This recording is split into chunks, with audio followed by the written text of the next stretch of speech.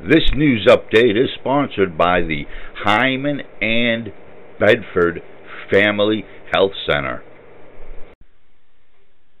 Hi, I am Kaylee Dunkel, spokesperson for the Bedford Family Health Center. We are now accepting new patients at our Hyman and Bedford offices.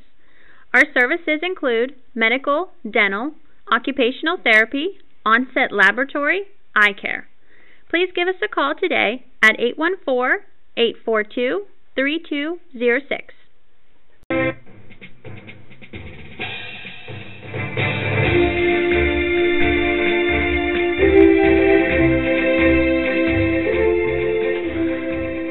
Okay, this is the cameraman with your Bedford County news update for February the 4th.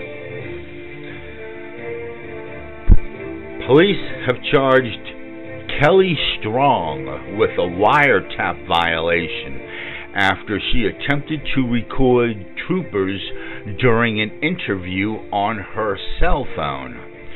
Troopers recorded the interview, and Strong is observed saying that she was recording the interview after troopers stepped outside of the interview room.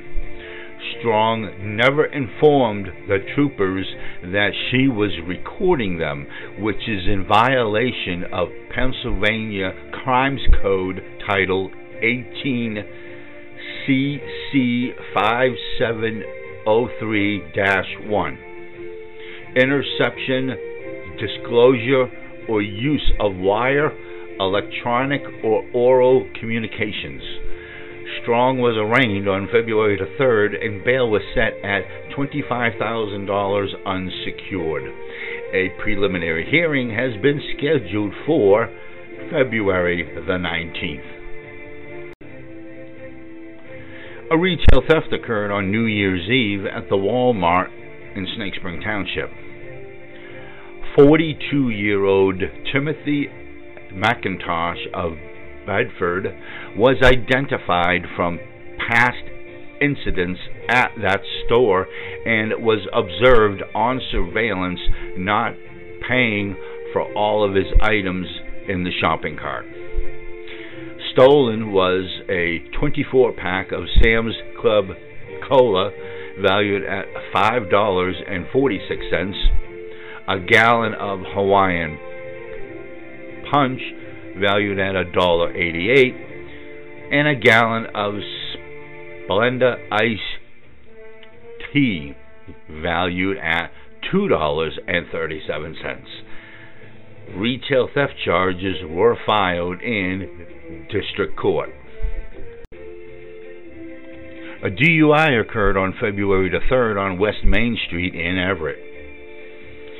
Police responded to the Everett Sheets traffic way for a report of a disorderly man yelling and acting strangely. Upon investigation, it was found that the suspect showed signs of impairment of a controlled substance and was DUI suspended. Sheets video surveillance showed the suspect operating a motor vehicle in the Sheets traffic way. The suspect was placed in custody for suspicion of DUI.